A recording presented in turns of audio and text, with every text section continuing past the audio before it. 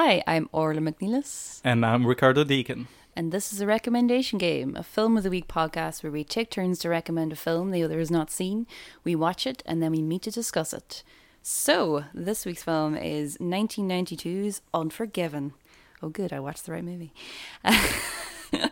Directed by Clint Eastwood, produced by Clint Eastwood, written by David Webb Peoples, music by Lenny Niehaus, cinematography by Jack N. Green, and edited by Joel Cox.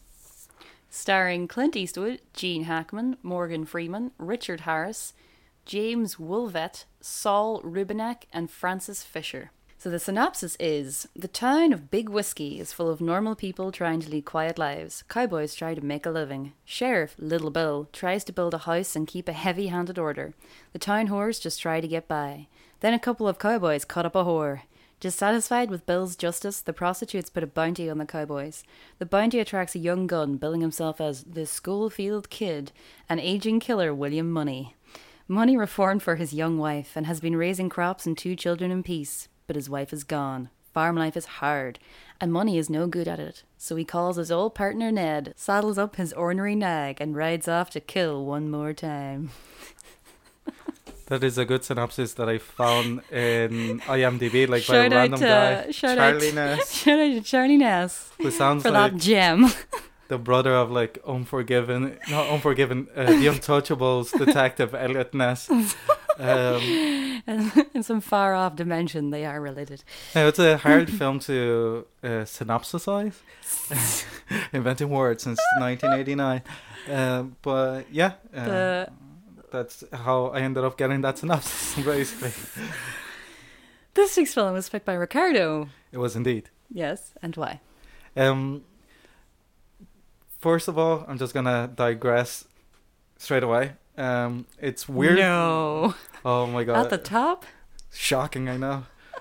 David Webb Peoples is an amazing writer. He wrote like Blade Runner. Like, I can't believe that's the same guy. It's so weird. Well, like Hampton Fincher wrote the original draft, but it has nothing to do with the finished movie. It starts in the farmhouse and like fucking. Is it closer to the book? The original? No. It's a Hampton Fincher script. What a name. But I'm always interested in genre and discussing genres, and in this case it's a twofold. 3 reasons really that I picked this movie. Ooh. Well, 4 really. 1, because you haven't seen it, obviously. 2, like every other week. Yeah. 2 is the only other Western that we have done is My Darling Clementine, that is about the larger than life. Claire Wax on the night. Contentious, but it is about Wyatt Earp, who's a bigger than life character, mythologized by American pop culture of the time and through cinema as well. And it's a good counterpoint with that, especially with the side plot with English Bob and the writer whose name is W.W. Beauchamp, which I love. Beauchamp. Beauchamp. I can't pronounce it because it's like Westerners pronouncing a French name. And then also it's the interesting thing that happens with genre within Hollywood that doesn't happen anywhere else in the world, because Hollywood is a movie factory business. It's not an art creation business, strangely enough. Yeah. Because genres come and go. You had the epic, you had the Western. It's like the big box office kind of success. Yeah. It just drives them to make more and more and more until the genre dies. Yeah. And then it evolves into something else. Like in the Western, it would have happened like through the early 70s with Peckinpah, Robert Altman, all the optimism's the gone. Grittier, Yeah, and also like getting rid of heroes. Yeah, and then after years and years that happens, you get something like Unforgiven that is completely dealing with the tropes of a Western. And the great thing about genre filmmaking is that you can really explore things that you can't in other types of movies, because you're already exploring through the audience's preconception of what the movie is gonna be. Yeah. And I think it makes it even better that Clint Eastwood is in the movie. Never mind that he directed it. Yeah, it's kind of going full circle, really. It's like him completing his life life's journey through the Western genre. And it's no coincidence that the movie is dedicated to Sergio Leone and what's the other name? Sergio Leone and John Ford. No, the guy that directed Don Siegel. Ah, yes. That he directed the first American westerns that Clint Eastwood did, because the first westerns were Sergio Leone. That's how he became a star. Yeah. And it's an interesting concept of a film, highly regarded as one of the best westerns ever, but also as one of the best scripts ever written. And also, I thought it would be a good counterpoint to discuss this movie and the evolution of a genre compared to where we are now with superhero genres. Yeah, okay, that's interesting. Since it's like a clear kind of, like there's things that are happening in superhero genres right now that you could see in westerns. Yeah. And I wanted to discuss that as well. But first of all, obviously, what's your take on the movie? Also, I think it's a pretty good movie. Okay, well, that's good. Yeah, like, this is definitely a film that comes with, like, a very serious reputation. And a very serious cast as well. Like, this is a pretty... I didn't even know that Richard Harris is in this. So whenever he turns up, I was like, Jesus, that's Richard Harris. But, which is why whenever he gets the shit kicked out of him, I was like, no, but that's the old guy from the Count of Monte Cristo. Stop kicking Dumbledore. But, yeah, it's interesting that you talk about genre. And I was thinking a lot about the difference between a good film and, like, a good Western or a good genre film. And I think that this is a good Western, but not necessarily a good film. Oh. Yeah. Controversial. I know it's controversial. Yeah, okay, well, first of all, I think it's very interesting, like, as you said, that Clint Eastwood is in this movie. And that he casts himself, he's kind of like, he's not the hero. He's not really the villain, but he's villainous in some regards, but he's kind of like a sad villain. Like, there's nothing kind of triumphant in his villainry, if you know what I mean. Like, it's very, like, different to other characters that he's played, like, within the Western kind of scenario. So I thought that was kind of interesting. And he's weak in a lot of ways as well, like more ways than one, even in just, like, he obviously talks a lot about weakness and how back whenever he was young that he was weak and, you know, he was reckless, he was violent, he mistreated animals. But as he would say, I've killed anything that walked or crawled along this earth at one point or another. The crawl is in there. Yeah, I killed women and children. But yeah, even how, you know, like, quite sort of halfway through the film, he succumbs to a fever, which is a very kind of like a very human affliction. You know, it's not something that, you know, like, it's interesting. But yeah, I think like it's obviously, like, it's got a very strong reverence to its influences. And I think that that's very admirable, that it knows it's obviously, like, it knows its source material. It knows exactly where it's coming from. It knows all the points at which it's come from, especially because it is Clint Eastwood and he, like, lived the heyday of this genre. But I don't think it ever really truly, like, gets beyond them, and never, like, truly gets beyond its cliches. Oh my god, I'll just interject there. I just, for the record, because I feel like I completely disagree with pretty much everything that you're saying. Well, that's okay. I watched this twice, just to be sure. But, like, even in the conceptual phase of your argument, like, it's one of the first times that I sit here and I listen to you and I was like, did you watch the right movie, or did you just watch, like, Unforgiven, the Metallica video? Because okay, look, like, one of my biggest... Are we into this now? Oh, we're into this. Okay. Like, one of my biggest problems with this is that it's constantly telling you rather than showing you. Like, constantly. And, like, I think, and, like, about, like, how it's so, everything, how tragic it is, and how, you know, things aren't black and white. You know, there's shades of grey. There are no heroes, you know. There were no heroes in the West. And it's like, that is an interesting idea. And it's an interesting, like, especially in the 90s, to look back and to re-evaluate the whole idea of the Western. But like, I think probably one of the things that like, and it was quite early on in the film, and I was just like, ugh. First of all, like, Clint Eastwood will not stop talking about his fucking wife. Like, he says basically the sentence, you know, oh, she set me straight about 14 times in the first opening half hour of the movie, and you're like, that is his mantra. And you're as somebody that is addicted, you always have a mantra, and I know, that is his. But it's just like, and he's like, oh, you know, your blessed ma, you know, it's like, oh, like. Well, that's how they. It's quite accurate to the dialogue. Sorry. Okay, right. It's not like. I really like was encapsulated in how whenever he decides that you're like the kids come and like, you know, drafted him in, and he's there like practicing with the gun, and you have the whole scene of like, oh, he can't shoot anymore, and then like the kids and like the little girl goes, did Daddy used to shoot people? And you're like, you didn't, like, it's just, she didn't have to say that, you know what I mean? It's like the kids are there like stricken because they're like, what's going on? Like, what is Dad doing? Like, this is the dad that they've only known as like, you know, the widower, the man who's raising them in a shack, teaching them how to, you know, look after fever hogs. You know what I mean? He's like, fever hog, that'd be a good band name. You know, and then it's like, it's all on their little faces. And then it's like, you know, oh, did Daddy used to shoot people? I was just like, oh no.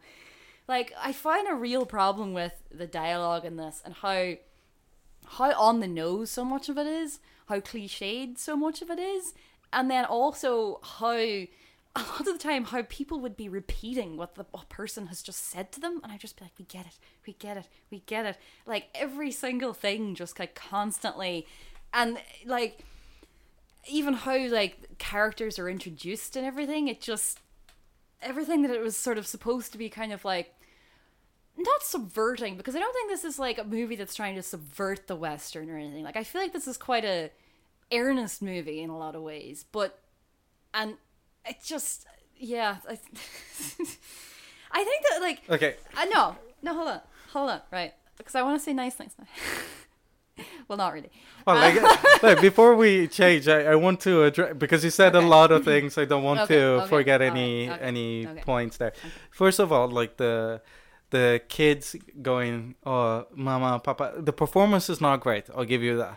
No. But the thing is that like the kid is listening, eavesdropping to their conversation. So he knows that his dad is like, it's not that he's leaving to go on a like quote unquote business trip, whatever, like go to the farmer's market or whatever. They know that he's gonna go to collect a bounty. Yeah. And like kids that age, they talk or whatever. So the daughter doesn't understand like what a bounty is even, perhaps.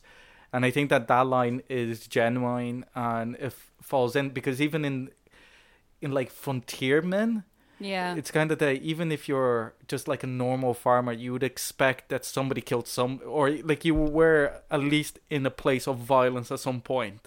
Yeah. Especially in the universe that this movie creates.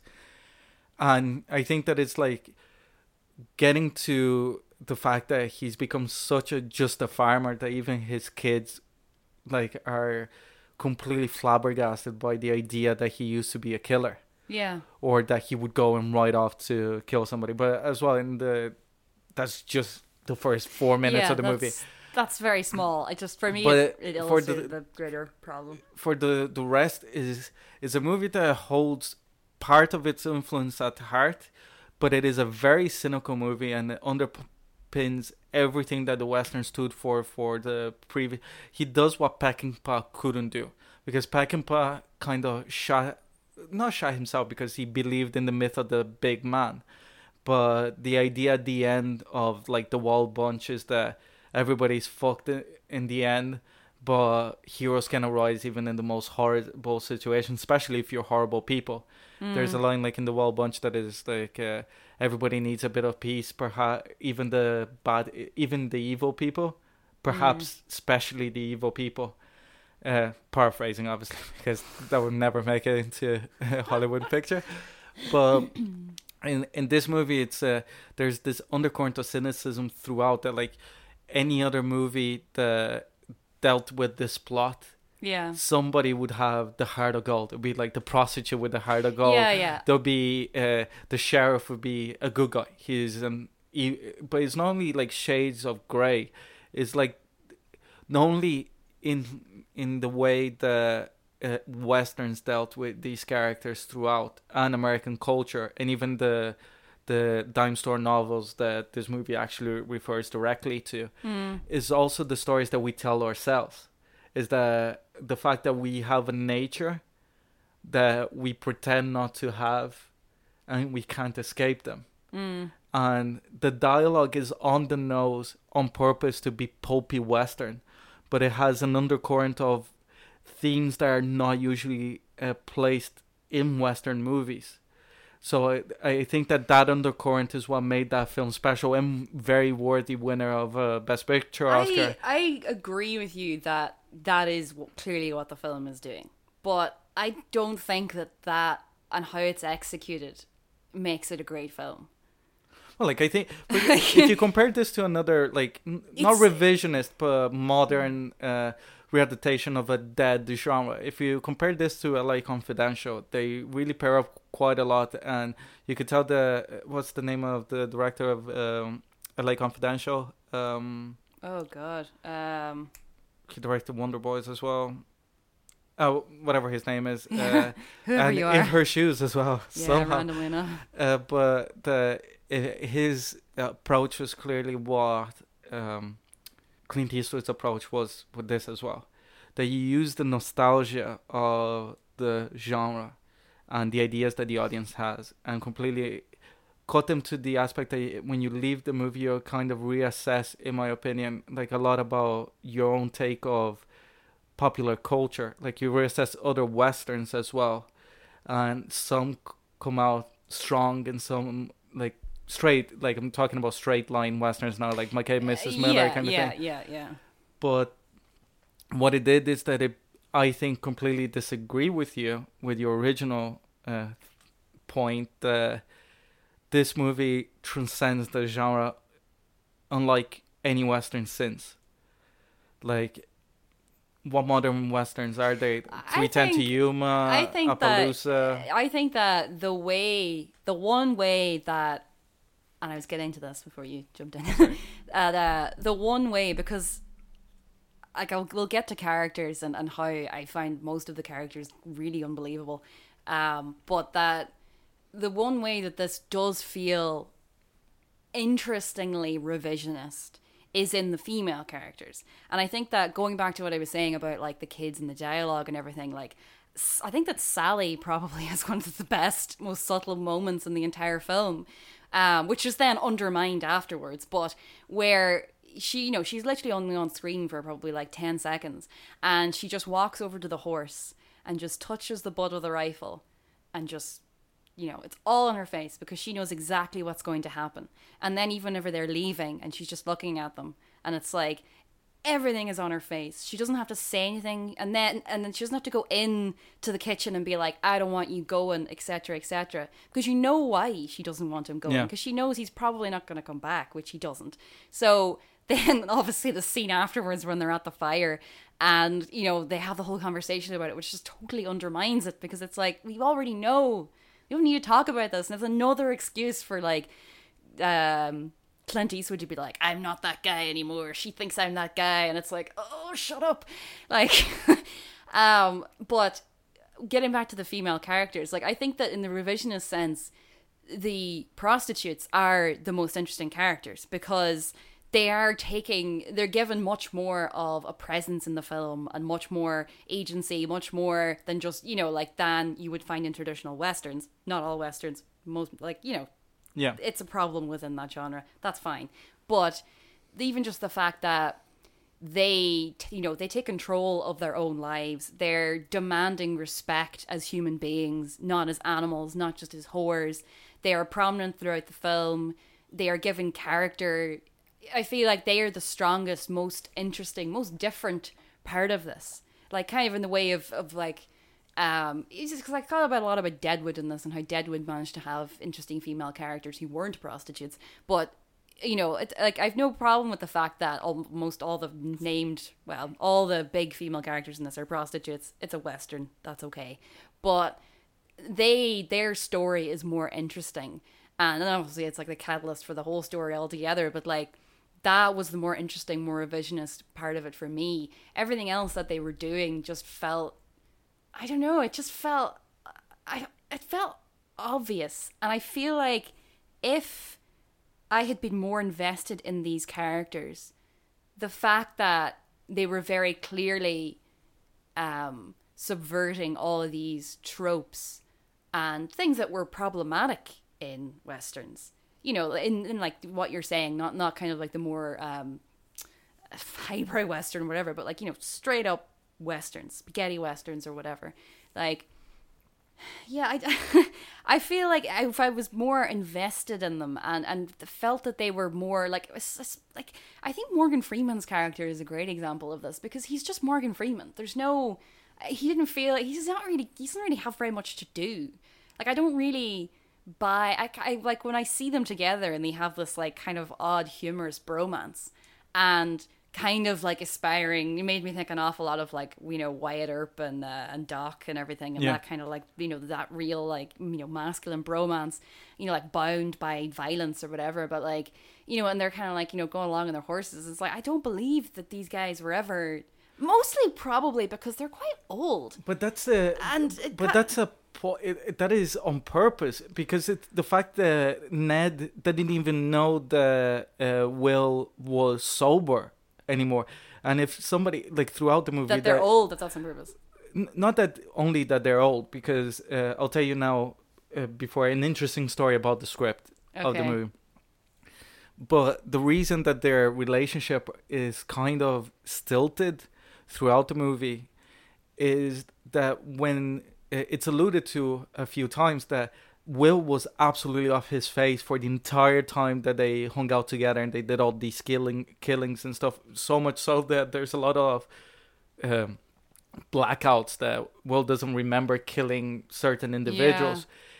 Yeah. And stilted is a good word. Yeah, but it is stilted in relation to dialogue in general. On purpose, that you can tell that it's two old friends that have. It's like that, was it Drunk Bob or whatever in Friends, that he becomes sober and becomes boring and a different individual. Is that Ned has never seen Will actually be able to talk to him the way that he's talking to him there.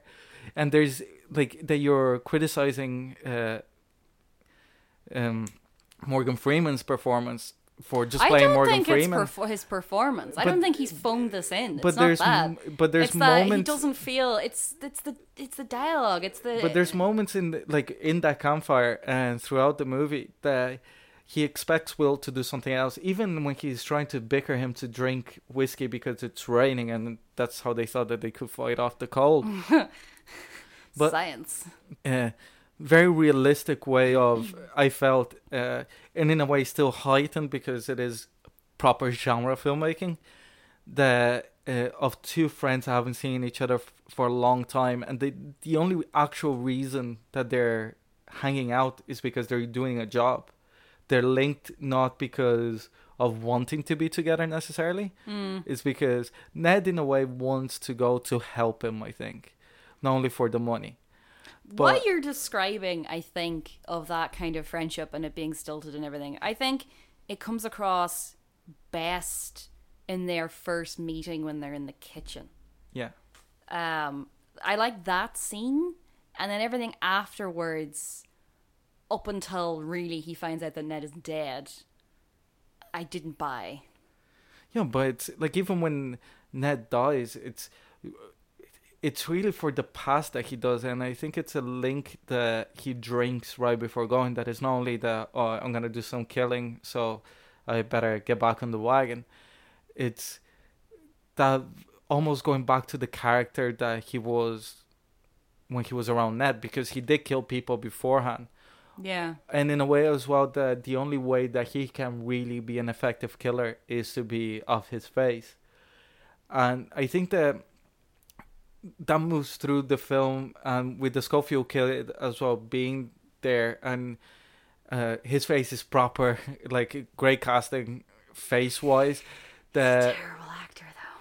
Yeah, like the performance is not the best. The kind of like sort of generational thing there is like, yeah, but his face, you know, well, when you have, because even like Richard Harris is old as well. Like these are like the old guard, the old dogs, and also this is like what 1870s. Yeah. This is like the end. No, like, 1880s. It's been 10 years since his wife. Yeah, this is like the end of the West, kind of. Not really. So, the West, when like, if you see, like, Wall Bunch was set in 1911. Like, it's yeah, but like that's not that much further away. Well, it's 30 years. 30 years later, it was World War II, and you have like planes and nuclear bombs. So, yeah, exactly. like in modern time, 30 years is a lot. That's true. Yeah, no, I think his performance is terrible, but like the generational thing is interesting because of like it is kind of playing a lot around the whole thing of like it's all about your reputation, like the sheriff's reputation and these old guys' reputations, and how like this kid is trying to make his own out of nothing and like giving himself his own name. That I think you're gonna agree with. Yeah. A movie that I like more than this, so there's no argument there. But I think that it's clearly inspired, especially with the relationship of the kid and the other generation, is the assassination of Jesse James by the car of Robert Ford. That I forgot to reference of modern westerns. Yeah. Obviously, that is an amazing modern western. Yeah. I did actually think of that though, just as you said that. Whenever like the kid turns up and they start, and they like whenever they meet up with him again, and like how he's completely feckless, and they find out that like he can't even see, like he's short-sighted like me. But you know, I thought I was like sidekick, Casey Affleck. Okay, so now that we kind of got in the air, what you disliked about the movie, yeah. That you said about some things of the characters themselves. So let's go one by one, because I think that they're very important within what Eastwood is trying to explain. Well, not explain, he wants to say as a filmmaker while making this movie. So what do you think of Will?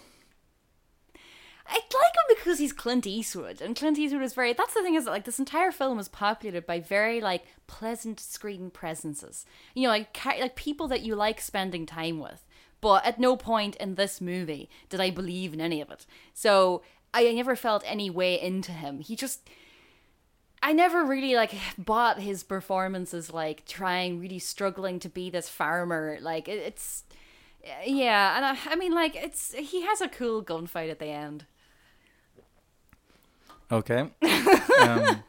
Well, I think that. And also, you know, didn't have sex with a prostitute, so he's a good man. Because of the dead wife that doesn't exist. Like in a way, it's weird that like it plays him off as the bad guy for not having sex with a prostitute. But then again, I think that it was very. Does it? Yeah, because it goes like that. He lied to her, made her feel bad because now she thinks that he didn't sleep with her just because she being cut up, not for. Not sleeping because of his dead wife, or not wanting to sleep, because he even says like if I was gonna pick one to sleep with, it would be you. So it just sounds like excuses, and then he decides just not to offend her, he doesn't fuck anybody, kind of thing. Because then they make fun of her. Yeah, kind of. No, I'm not saying that the film explicitly says, but he comes off to the other characters as the bad guy for not having sex with her. Yeah, because sex is so natural in that environment. Do we care about the other characters? Yeah, I do. But I think that it's a very, very good performance, especially because you feel that undercurrent. I think that perhaps unintentionally, the fact that he's kind of like not only stilted, but almost a person pretending to be a man throughout the movie, is that the only moment that he really like reveals his true self is at the end when he has the gunfight and he's mean. It's like this, even when he kills the second guy. But it's not shocking. You know what I mean, like that. But it's not meant to be shocking. It's meant to be like it's at the end of it. Fucking Gene Hackman's like, I don't deserve this, and Clint Eastwood goes, it's nothing about deserving or not deserving.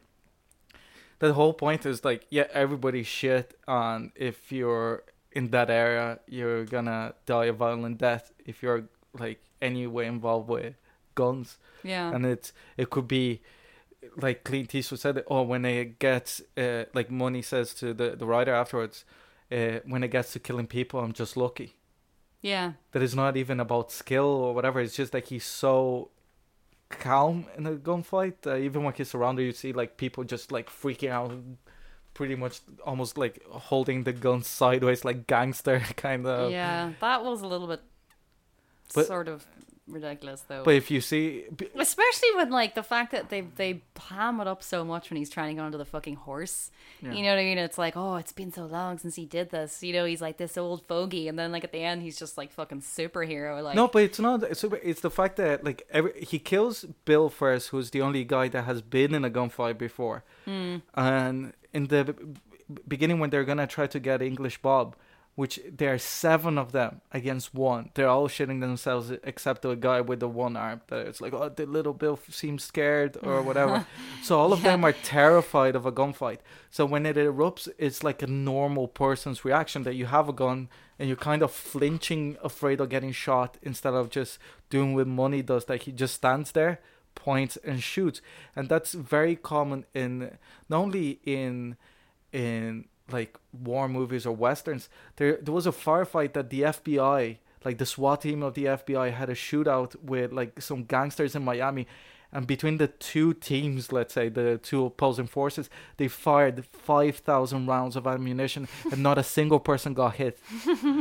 And you can train all you want. Yeah, and these people will be like in the range shooting like at 300 meters, hitting them. So I think that that's really realistic in a way, and undermines again the action scenes of the western. But like the idea, even in the fucking end of the Wall Bunch, that they kill like 500 people or something, explosions or whatever. That in this is kind of really just the guy that is not afraid of death, kind of almost suicidal. Yeah. Like he goes in, is the guy that is gonna survive. And what do you think of Little Bill? I think he's more interesting than Will, really. And I think like the idea of like the corrupt sheriff. He's not even corrupt. He's like, he just has a sort of a slightly different moral idea. Like he's like his hatred of like assassins or like these bad men or whatever. Like in the end, his heart is sort of in the right place, that all he wants is his quiet, gun-free town where he can build his shitty house, because, in case you didn't realise, he's a bad carpenter. It's like, how many times do you have to say that in the one scene? It's like, we get the joke. We get it. He's a bad carpenter. You don't have to make it 4 times. But, yeah, like, I think his kind of, his very, like, flip of aggression, especially against, English Bob? The English Bob is quite, like, not like frightening, but very like it's very cold, like very cold. And like his kind of change, not that he's not always kind of like a bit of a swaggering, you know, kind of, he never feels very far from that kind of violence, but at the same time, like it's shocking almost how he manages to do that in broad daylight on the street in front of all these people. And like his deputies are like, Jesus, you know, like what the, you know, like not even really understanding who Little Bill is or who this guy is. It's like they're, you know, they're all young, even though a lot of them are not young. They've just never seen this. Whereas like he's been in Kansas and Texas, you know, he's seen things. He worked those towns. But yeah, like it's yeah. I like Gene Hackman, so. Well, he did win the Oscar for this movie. Did he? Yeah, best supporting actor. Who was he up against? I don't know. It was 1992. But I don't think it's an amazing Gene Hackman performance, though. I think it's great, particularly because of again, as Clint Eastwood undercut the idea of the genre, that when he beats up English Bob and like this famous gunfighter that has a fucking biographer following him around, and he seems knowledgeable about the actual idea of gunfighting and the idea of keeping peace, the balance that you have to do to keep peace in a town like that it is when to have you use force and the reputation as well, that no matter who you are, if you come in here with guns, you're going to be run out. And that at the end of the day, like in recalling that of being a shitty carpenter, it's really that small town. I was from a small town and I fell off my bike, and people that I did not know would come up to me, like not come up to me, but I'll be talking to them on like playing football or something, and it's like, oh, you're the guy that fell off his bike and broke his shoulder. That's funny, and that like, but like it kept happening to the point that even, but like it's even the point, the moments where they choose to do that. It's the way it's handled. That's it. It's like, oh come on, it's hilarious when it's raining and the that's funny. But like that first scene when they keep talking, they set up the fact that he's a bad carpenter. He says it about 4 times, and there's like one really funny line in there, and then he just keeps hammering, and you're like, no, like that. But it's the thing, no matter how much respect he gets, like even though he's the only respectable, the shame of being a bad carpenter, or being like somebody that in some way fails, and I think that is a Thor line in this movie that nobody, everybody, all fallible. Yeah, in a way, and you think at the beginning, like while you're watching the film first time, until he catches Ned and does what he does to Ned. Because even though like it's a bit excessive what he does to English Bob, but it's not unwarranted because they know each other and he knows what English Bob is there for. Yeah. That you have this idea that Gene Hackman is the hero the first time that you watch it. And then it's gonna be like this movie's version of the hero. And then as the movie progresses, because at the end, like it is completely wrong how he deals with the cowpokes that it's like bring 2 horses and give it to the saloon owner and nothing to the prostitute, and the guy being kind of ashamed that his mate brings her the best horse that they have as a kind of blood money almost. For what is like a really horrifically like a just it's a horrible crime. Yeah, like that opening scene with the like where they're slashing. It's almost like Hitchcockian. Oh like, god, it's really like that's a very like visceral, incredibly violent opening to a film. Like Jesus. But then again, Bill doesn't even like he gets 2 shots off, and the only reason that he gets a shot off is because Will's gun jams. Yeah. And then he still misses because, like the others, he flinches. And then he tries to talk his way out of getting killed. What do you think of English Bob? Even though like English Bob seems just kind of to be there to illustrate that what do you call him, that little, what do you call him, Little Bill is a badass, or just like further show that kind of like old school kind of gunslinger character and like monarchy. I love that line. Well, yeah. A president, if you cannot shoot a queen or a king because barber. You would fear the majesty of it. Like, you talking about the monarchy again? Like, but a president, why not? Yeah, and the barber's like, what? I enjoyed him. He feels slightly superfluous, really. Like, I enjoyed the interaction that he has with the other characters. I like his character because he's very entertaining, but he's barely in it, and he's just kind of there, like. Again, I think structurally, not only that I love the character the way that you do as like an entertainment character, but structurally I think that he has a very particular reason to be in the movie, that I think the movie would be it'll be a lesser film if he's not in it. It is a way as well to bring in the writer guy. Yeah, he's kind of, but more in the bigger picture rather than plot dynamics is what I mean. Is how when he shows up, you expect that there's gonna be like a 3-way scenario that is like the Ned, the Schofield kid, and Will, Little Bill, and then English Bob somewhere, like, and then you have like a massive 3-way shootout at the end kind of thing. Yeah. And then it undercuts that the same way that it undercuts like everything throughout the movie. They kind of like the sort of the idea of the masculinity of that as well, that he is like, it's shameful what happens to him. Like, it's not only just violent, it's incredibly shameful. Like, they literally run him out of town.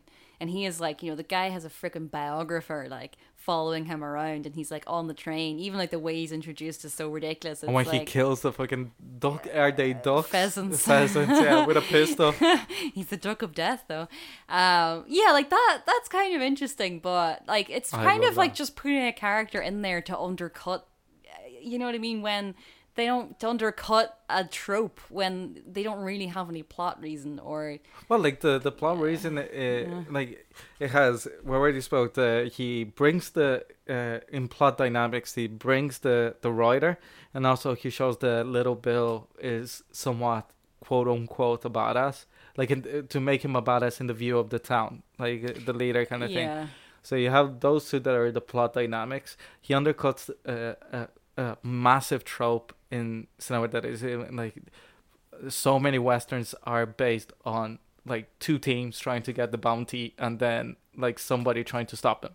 Yeah. So he undercuts that, and he is also an entertaining character and a great performance. So like he does like 5 things. What else do you want, Orla? What else do you want? He earns his place. A character that gives you like 5 big things in the movie and only showing up for like about 10-15 minutes of the running time and like 5 big reasons to be in the movie, and you're like, he gives nothing. I disagree. I would not say they're 5 big reasons, but go on.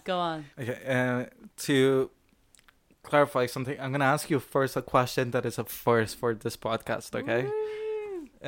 But first of all, to the caveat that we pick the movies a week and ahead that we record, and then once we record, they're released a week later, thereabouts.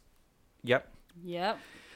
Because this question was gonna be because I picked this movie. Yeah. But in the interim, there was a Nerdwriter video about superhero movies using Logan as an example, because Logan has a lot of Western tropes, and Shane is referred to it directly, like Shane appears in the movie. Shane is the other one that I thought of, and especially in those opening scenes, Night of the Hunter and Shane were the two things that... Well, Shane is when the end that is like, you can't live with a killing, it's paraphrased pretty much in this movie, that is like, you take everything that he has and everything he's ever gonna get. Yeah, that was terrible. No, come on, that is such a good moment. No.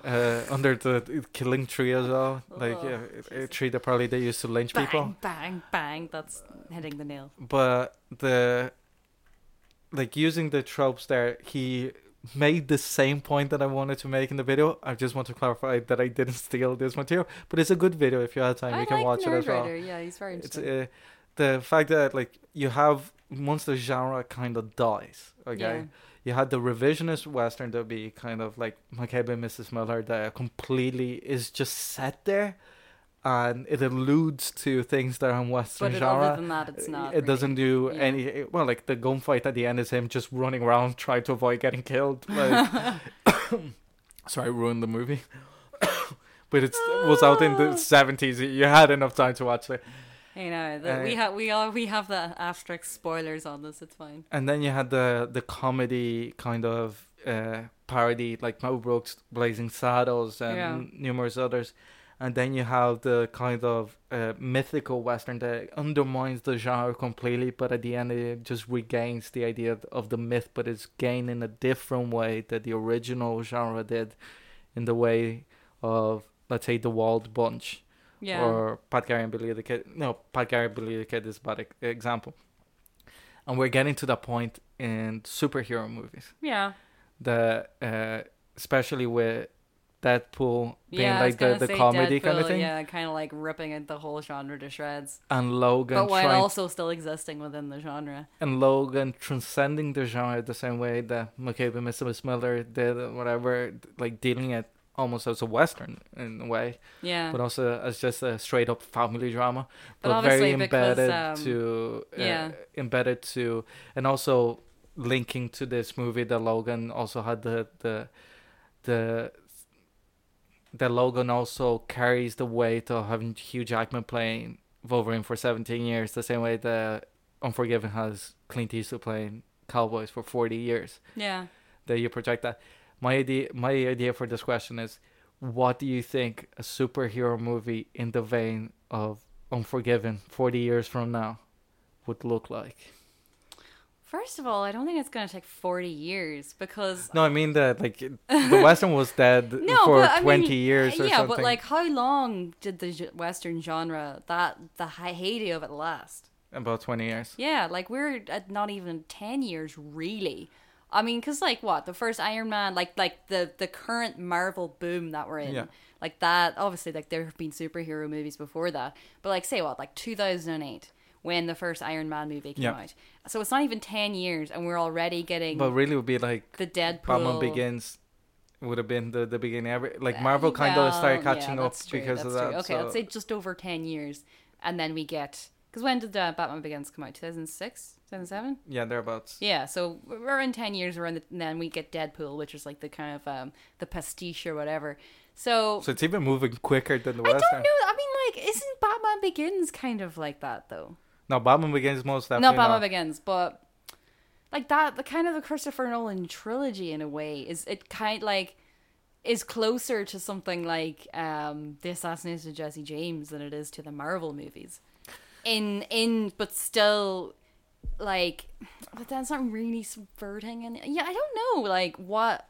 Because they're straight up superhero movies, but it's just that like he did it trying to make it the same way as you have something like. Yeah, I know what you mean. It's almost like Die Hard. They borrowed the Western tropes to make an action movie, and it's still an action movie. The Dark Knight uses mafia movie tropes to make a superhero movie. It doesn't subvert anything of superhero movies. It just borrows from another genre.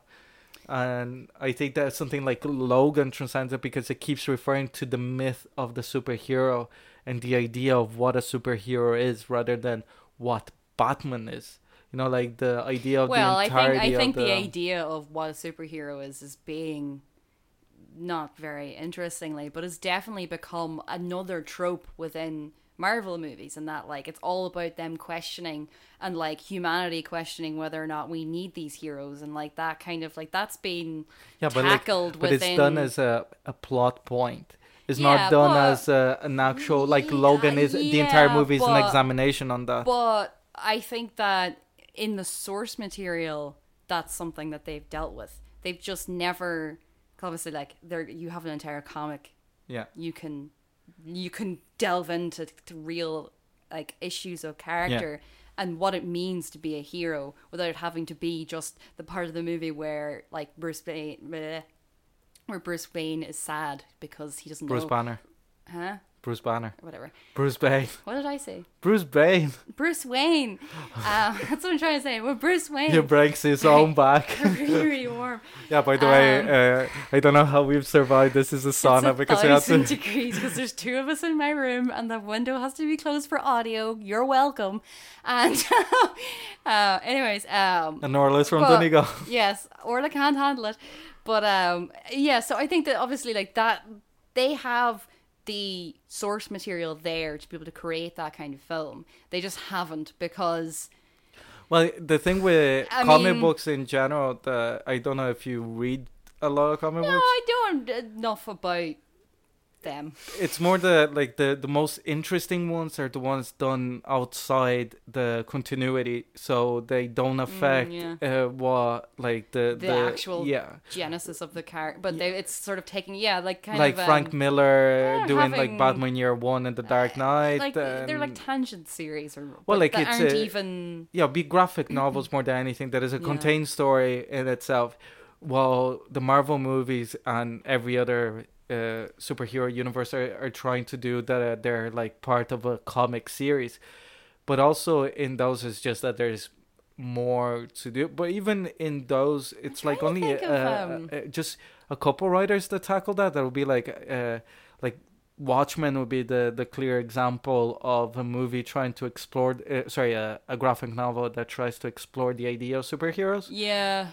But film-wise, it's still very much a genre because comic books are not a genre; they're a medium. So there's a lot of different things that they can do. There's like different genres within comic books. But they aren't current. Well, Marvel isn't, let's say. But I can't really answer that question. It's kind of hard to know where. Because it does feel, and I think like a lot of people have been saying this for a while, and not just people that don't like or aren't massively into comic book movies or superhero movies, that because going back to my point about the fact that everything is happening, like this is all very compacted. It's very like the amount of Marvel movies that have come out and they're all very big budget, very, you know what I mean? It's not kind of like, say, when you go back to like the days of the Western where they were being churned out, but a lot of them were much lower budget. This is like, yeah, but there were so many A level, and mainly they were expensive because the Westerns were made outdoors, so you had to take production away. Yeah.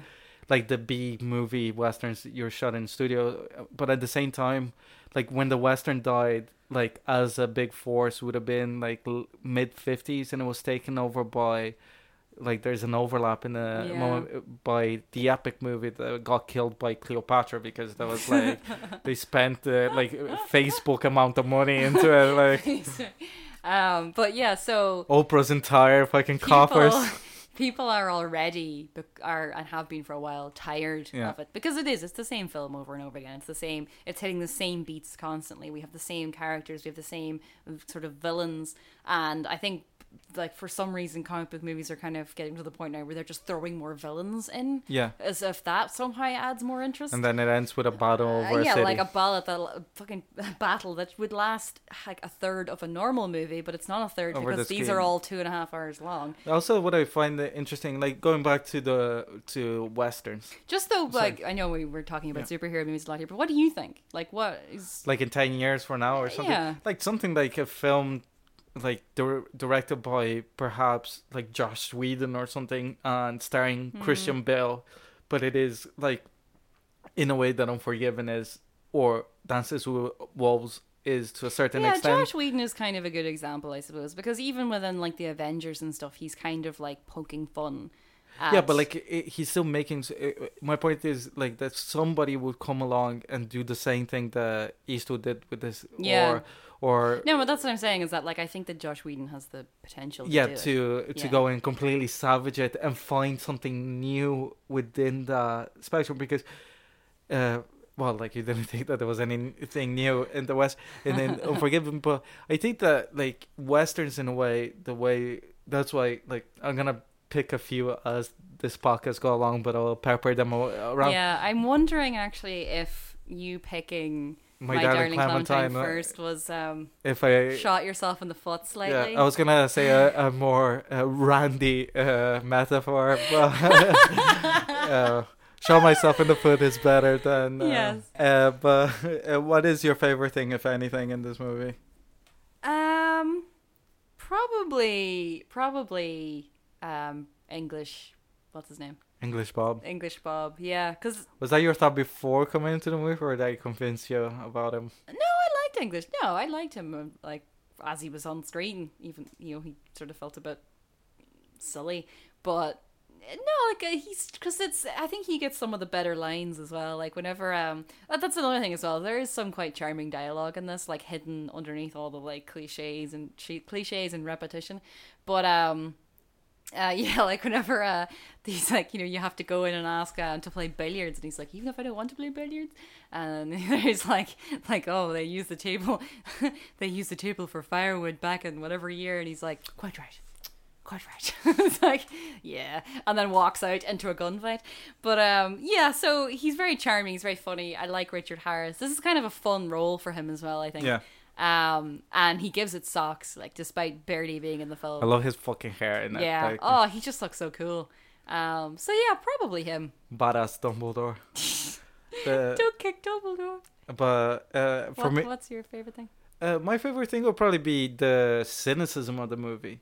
Yeah. In a way that, like, it really is pitch black. It is a movie that I enjoy tremendously watching, but like just the fact that you went like that. I don't feel that it's as skewering as you're saying. But that's the thing, it still felt quite sentimental to me. But that's the thing, is that it's like, even with the little text at the end, is like a world that is trying to be sentimental, like trying its hardest to be. The weird Star Wars scroll at the start confused me immensely. Well, like it really packs it in with the idea of the dime store novel, and I think that what the film seems like, and I love this, by the way, is that it's like Christopher Nolan grabbed a dime store novel that had a good plot and then went and shot it, okay? Even though Dunkirk looks like shit. But But like, not in the sense that this looks like Christopher Nolan movie, but I mean that I know what you mean, but I don't agree. And I say that as a Christopher Nolan skeptic, but like we obviously disagree in this movie quite not venomously but strongly. I did not hate this at all. Well, it's not another oh what a lovely war, it was but diverting, but ultimately just fell a bit flat for me. But what was your least favorite thing about the movie, Ricardo? Probably the Schofield kid's performance, because I think it was an opportunity to. It should have been it's more. A very interesting character. It should have been more interesting than it was, and it felt like a weird sidetrack because of his performance. But I think that if he sold the moment when he doesn't want to kill anymore. Yeah. If he sold that moment, it would have taken everything else, because it rhymes and it goes hand in hand with the performance that the Clint Eastwood gives as Will, Morgan Freeman gives as Ned, as people pretending to be something else. A better actor could have sold that a bit better. But. Well, like not sold like the time before. If he absolutely killed it when he wants to stop killing, you get the idea that if he absolutely killed it when he decides to stop killing, bad use of words there, but I'm sticking to it, that you would understand that the whole time it was a poised kind of thing. It was him pretending to be strong in front of like who he perceives to be a very serious man, a very serious killer. And because he can't sell the moment, you realize that the rest is not on purpose. It's just about performance. Yeah. But if he sold that moment, it would have been like genius. Yeah. But in this one scene that he had to kill it, because I would give him a pass on everything else, because it would seem. Casey Affleck, damn it. Yeah, but Casey Affleck would have been a little bit too creepy, and I can imagine just so enjoying killing more people. Yeah. Okay. What's your least favorite thing? Besides the entire movie. Just the fact that like people, instead of saying one sentence, say 10 sentences, often saying the same thing that they said in the first sentence, just in different ways. It feels like over. Like you just did? No, not overwritten. Just touche. Just too. It kills me that you're like really going at the actual script of the movie, that it's hilarious. Well, like obviously you're entitled to your wrong opinion, but but I mean, like this was that kind of situation where I was just like, am I just not getting this? I think you didn't get it. No, I don't think so. Well, like it's not a perfect film because it has like some very, like as we discussed, especially something as big as one of the main characters giving a poor performance. It does kind of lessens the film from the masterpiece, because a masterpiece has to be flawless in my eyes. Not that it is a perfect film, but it's a perfect film for what it is. I can't see how it would do anything different. Yeah, I don't know. I felt like if the story was slightly more interesting and the characters were more interesting, more engaging, I feel like I would have really gone for this film. Because I like what it's trying to do. It just feels so heavy-handed. It's very... I just noticed now that a lot of the times when you don't hold on to... Like, you don't like a movie in particular, is that you couldn't relate with the characters. And it is quite interesting because it's completely different than how I read movies in a way. I don't think that's true. Well, it's not about relating to the characters. Not in this situation. It's more that just I just don't believe that they're real. Which is a different thing than to be kind of going, oh, like what would I do in that situation? Or you know what I mean? Where like. Yeah, but like I don't believe the English Bob is real, but I believe him within the world that the movie creates. Well, I couldn't, so. Okay. Yeah, that's kind of what I mean. What is Unforgiven in this movie? Oh, because it's not unforgiving, it's unforgiven. Like you are unforgiven. Yeah. I think it probably relates to like their reputations and how you can't ever really you can't ever really escape who you are. You know what I mean? Like in life, you were never unforgiven in a way. Yeah. Like in the way of, I've forgotten his name. Will. Yeah. Will Money. The whole time I was watching it, I was like, Money? Like Money? Mr. Moneybags. That's funny. That's funny. But yeah, like in that kind of way that you can't, like, it'll catch up with you because he hasn't really changed. He's just pretending to be someone else. Yeah. But he does make a good living in San Francisco off screen. Yeah, I like that. You know, what was he? Dry goods. Yeah. There's always money in dry goods. Yeah, so that was Unforgiven. Next week's movie is Orla's choice. It is. Which is Patterson. Jim Jarmusch. Oh yeah. Cool. We're going very recent.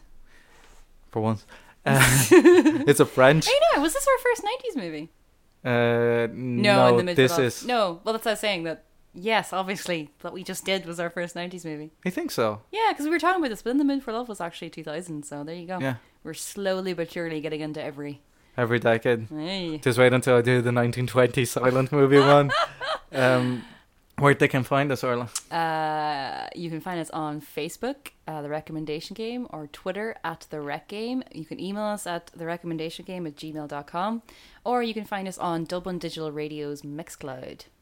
So I was Orla McNeilis. And I was an unforgiven Ricardo Deakin. Thanks for listening. See you next week.